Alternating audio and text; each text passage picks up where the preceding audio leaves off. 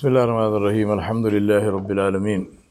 Wassalatu wassalamu ala ashrafil anbiya'i wal mursaleen Muhammadur Rasulullah sallallahu alayhi wa ala alihi wa sahbihi wa sallam tasliman kathiran kathiran. Amma ba'du. Brothers and sisters, we are looking at the life and highlights of the life of Sayyidina Ali ibn Abi Talib radiyallahu anhu. And we started actually this the time of the great fitna, the difficult time in Islamic history, the first difficult time in Islamic history was the assassination, the shahada of Uthman bin Affan radiallahu anhu. But before I go into what comes next, let me remind myself anew the adab with respect to the Sahaba of Rasulullah sallallahu alaihi wasallam. It is very important for us to study history. There is no doubt about this. So we do not ignore that. But when we study history which involves the Sahaba of Rasulullah sallallahu alaihi wasallam, there are certain adab, there are certain etiquettes of studying the history. The first and foremost of that is that we do not criticize the Sahaba. We do not say so-and-so was right, so-and-so was wrong, they did this, this is not our job. Now some people will argue, they will say the Sahaba are not Anbiya, they are not Masoom. A Sahabi can make a mistake. What is the answer to that? Yes, a Sahabi can make a mistake, but you are not the one who has the authority to point out that mistake. Right? In Urdu, and the Farsi also the same thing, in Urdu we have a saying, Badon ki ghalti pakadna ghalti hai. To point out the mistake of an elder is a mistake by itself. Right? To point out the mistake of an elder is a mistake. We don't do that. That's not our job. Let somebody else do that. So, as far as the Sahaba are concerned, there is no one who is superior to the Sahaba except Rasulullah sallallahu alaihi wasallam. So, whatever happened, we look at it in terms of what happened. We look at it in terms of what is the lesson that we can learn from this to apply in our lives. But at no point in time do we have the authority, and it would be against the adab of the Sahaba, to criticize any of them and say this one is right, that one is wrong, and so on and so forth. So do I remind myself and you, let us keep this in mind. This is our position as the Ahlul Sunnah. Because there are people who criticize Sahaba, there are people who abuse Sahaba, na'udhu billah. If you abuse a Sahabi, especially the Khulafa Rashideen, especially the Azwajatul Mutahharat, you are exit from Islam. It is kufr. You cannot do that, right?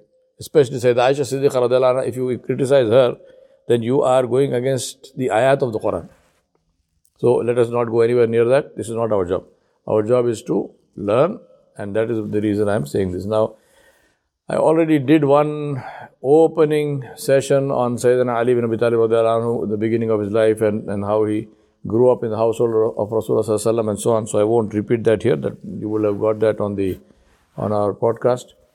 Today I want to talk to you about the fitna when it started with the assassination of Uthman bin Affan radiallahu anhu. It is well documented that Sayyidina Ali radiallahu anhu with his two sons Al-Hussein and Al-Hassan and Hussein bin Ali radiallahu anhuma, he went to the house of Sayyidina Uthman bin Affan radiallahu anhu, and he said, I'm going to be here and my sons will be here and nobody will touch you and we will fight for you. Hassan bin Ali radiallahu anhu actually got injured in that process when he tried to protect, and then the rebels, mostly from Egypt, they attacked. But Sayyidina Uthman radiallahu anhu's position always was, I do not want the Muslims to be hurt, I don't want Muslim blood to be shed on my account. So he did not allow anybody to protect him, he did not allow anyone he did not allow, for example, Muawiyah radiallahu anhu to send troops from Syria. He said this will cause a bigger fitna. Anyway, the long and short of it is that Sayyidina Uthman radiallahu anhu was assassinated. After that, the problem happened, which was that Sayyidah Aisha Siddiqa radiallahu anha, Zubayr bin Awam radiallahu anhu, and Talha bin Ubaidillah radiallahu anhu. These are some very big Sahaba. I mean, Talha and Zubayr are among the, they are the Ashara Mubashara, they are people who are the Sabiqun al-Awwalun, and Sayyidah Aisha. I mean, there is no comparison to that. This went before that. So what happened was, for 3 days, there was so much of fitna and so much of killing, and so many Sahaba were shaheed, were killed in Medina. Masjid al-Nabawi Sharif was shut for 3 days. There was no salah in Masjid al-Nabawi. Abu Hurairah radiallahu anhu says that I was hiding next to the Rawdah of Nabi sallallahu alaihi wasallam, and he said, I used to pray when I heard the adhan from inside the qabr. He would hear the adhan of Rasulullah sallallahu alaihi wasallam from inside the qabr. He said, with that sound, I knew what time it was and I would pray for 3 days. Anyway, then the masjid opened. Then people went to Sayyidina Ali, and first of all, the rebels went to Sayyidina Ali. They said, we want to make you the Khalifa, you become Khalifa. He refused. He said, I am not interested. This is all this is very bad. What happened? I will not be the Khalifa. He refused. But after that, many of the Sahaba, many of the Ansar, they went to him and they said, look, you have to accept this because there is nobody else. You are the best person. You are the only person. And if you do not accept this, then all this genocide that is happening here will become worse. So in order to bring about peace, please accept. And very reluctantly, Sayyidina Ali bin Abi Talib accepted the Khilafah, and people completely, they filled Masjid al-Nabawi Sharif and they gave bay'ah to Sayyidina Ali bin Abi Talib radiallahu anhu. Except for some people. Now, then, Sayyidah Aisha, Zubair bin Awam and Talha bin Ubaidillah radiallahu anhum, they went to Sayyidina Ali and they said, give us the culprits, give us the people who killed Sayyidina Uthman bin Affan radiallahu anhu, because we are related to him. So first of all, nobody knew. I mean, it is not as if the exact people knew so and so killed. This was a matter which had to be investigated. The people were not known. And second thing is that these people who went to Sayyidina Ali, and there were some others also, they had not given bay'ah to Sayyidina Ali. So they said, we don't accept you as the Khalifa. So Sayyidina Ali's argument was, if you accept me as the Khalifa, then I have a responsibility to you. Right? If you don't accept me as the Khalifa, then I am nobody. I am nobody to you, and you have no right on me, I have no right on you. So this was his argument. Anyway, to make a long story short, it ended up in a war between these two parties. On the one side was Sayyidina Ali bin Abi Talib radiallahu anhu, with him was the Banu Hashim and some of the other people who were affiliated with them. And on the other side was Sayyidah Aisha Siddiqa radiallahu anha. She was the leader of this thing, and Talha and Zubair radiallahu anhuma, and the Banu Umayyah and others. So there was this war, and in this war, there were the historians say that roughly Ammar bin Yasir radiallahu anhu was with Sayyidina Ali radiallahu anhu. About 400 or 500 people from Sayyidina Ali's side and about 2,500 people from Sayyidah Aisha's side died in this war. The tragedy is that all were Muslims and all were from the first generation of Muslims. What more can anybody say? Very big tragedy. Now Sayyidah Aisha Siddiqa radiallahu anha, eventually, both Talha and Zubair radiallahu anhu, both of them were shaheed. Ammar bin Yasir radiallahu anhu also was shaheed. And of course many others. Then Aisha Siddiqa radiallahu anha, eventually, she was on a camel. That's why it's called the Battle of the Maraka al-Jamal. It is the Battle of the Camel, and she was on a red camel in a armored canopy, armored howdah. And eventually she was captured, and Sayyidina Ali radiallahu anhu personally protected her and made sure he has got her escorted back to her house by his son, who was his son, meaning he brought him up, who was Muhammad bin Abi Bakr radiallahu anhu. So he made sure Sayyidah Aisha Siddiqa radiallahu anha was safe. Now, interesting two things were two hadiths. One is Rasulullah sallallahu alaihi wasallam once said to the people, he said that there will be a war in which two parties of Muslims will fight, and he said the party which will be right is the party in which Ammar bin Yasir will be one of them, and he will die.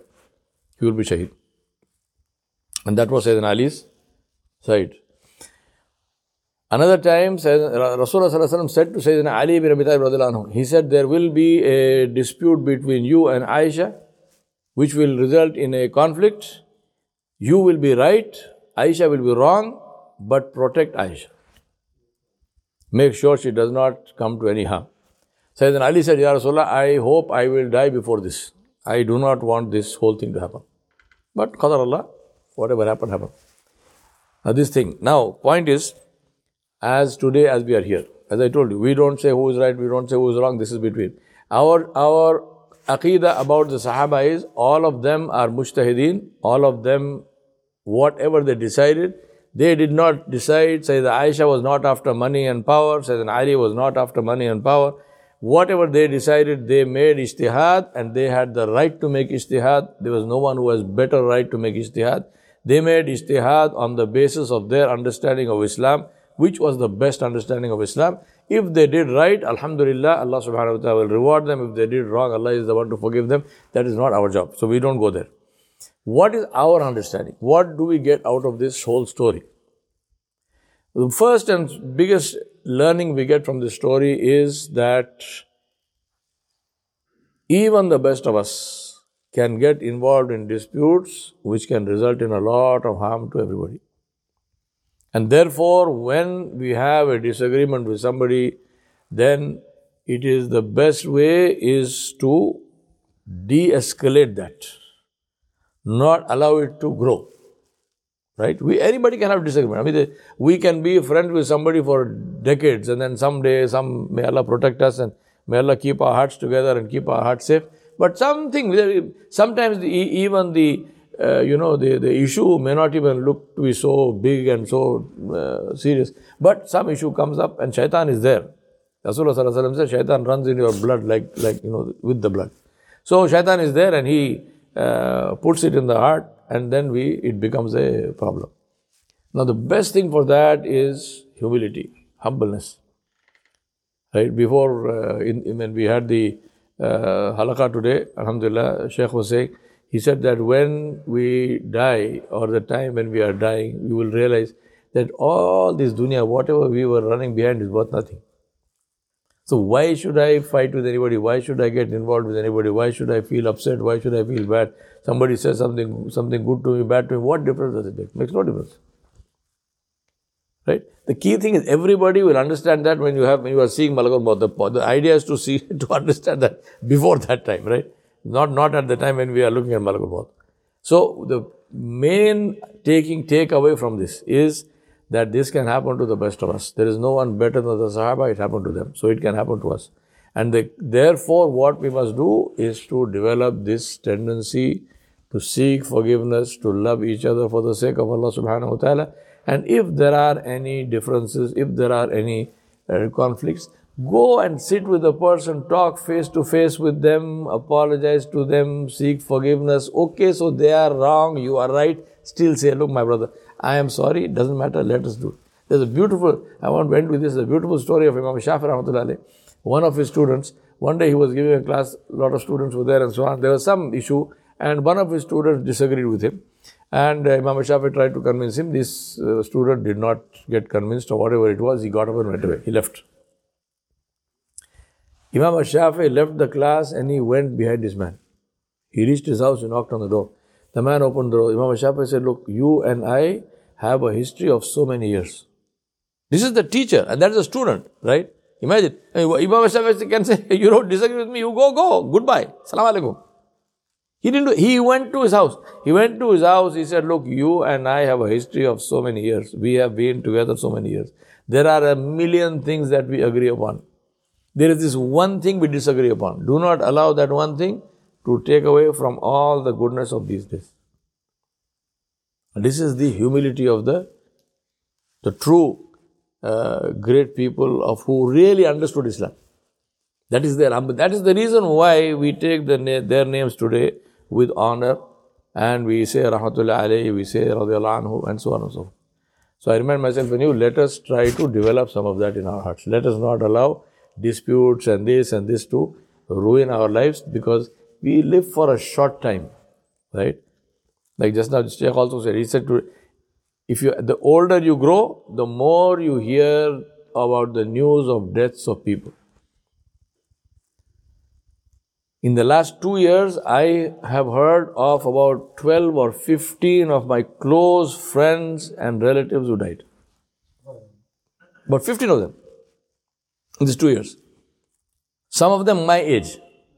A couple of them younger than I am. And then one day you will hear about me. This is true for everybody. Right? I'm not trying to do some drama. This is true for everyone. You hear about others, and one day others will hear about you. May Allah subhanahu wa ta'ala take us in a state when He is pleased with us. May Allah subhanahu wa ta'ala give us the istiqamah to remain in a state where He is pleased with us, to do what is right, and to do it without worrying about anybody else, to do it only for the pleasure of Allah subhanahu wa ta'ala. We ask Allah subhanahu wa ta'ala Jalla Jalaluhu to be pleased with us and never to be displeased. Wa sallallahu ala nabiyil kareem wa ala alihi wa sahbihi ajma'in bi rahmatika.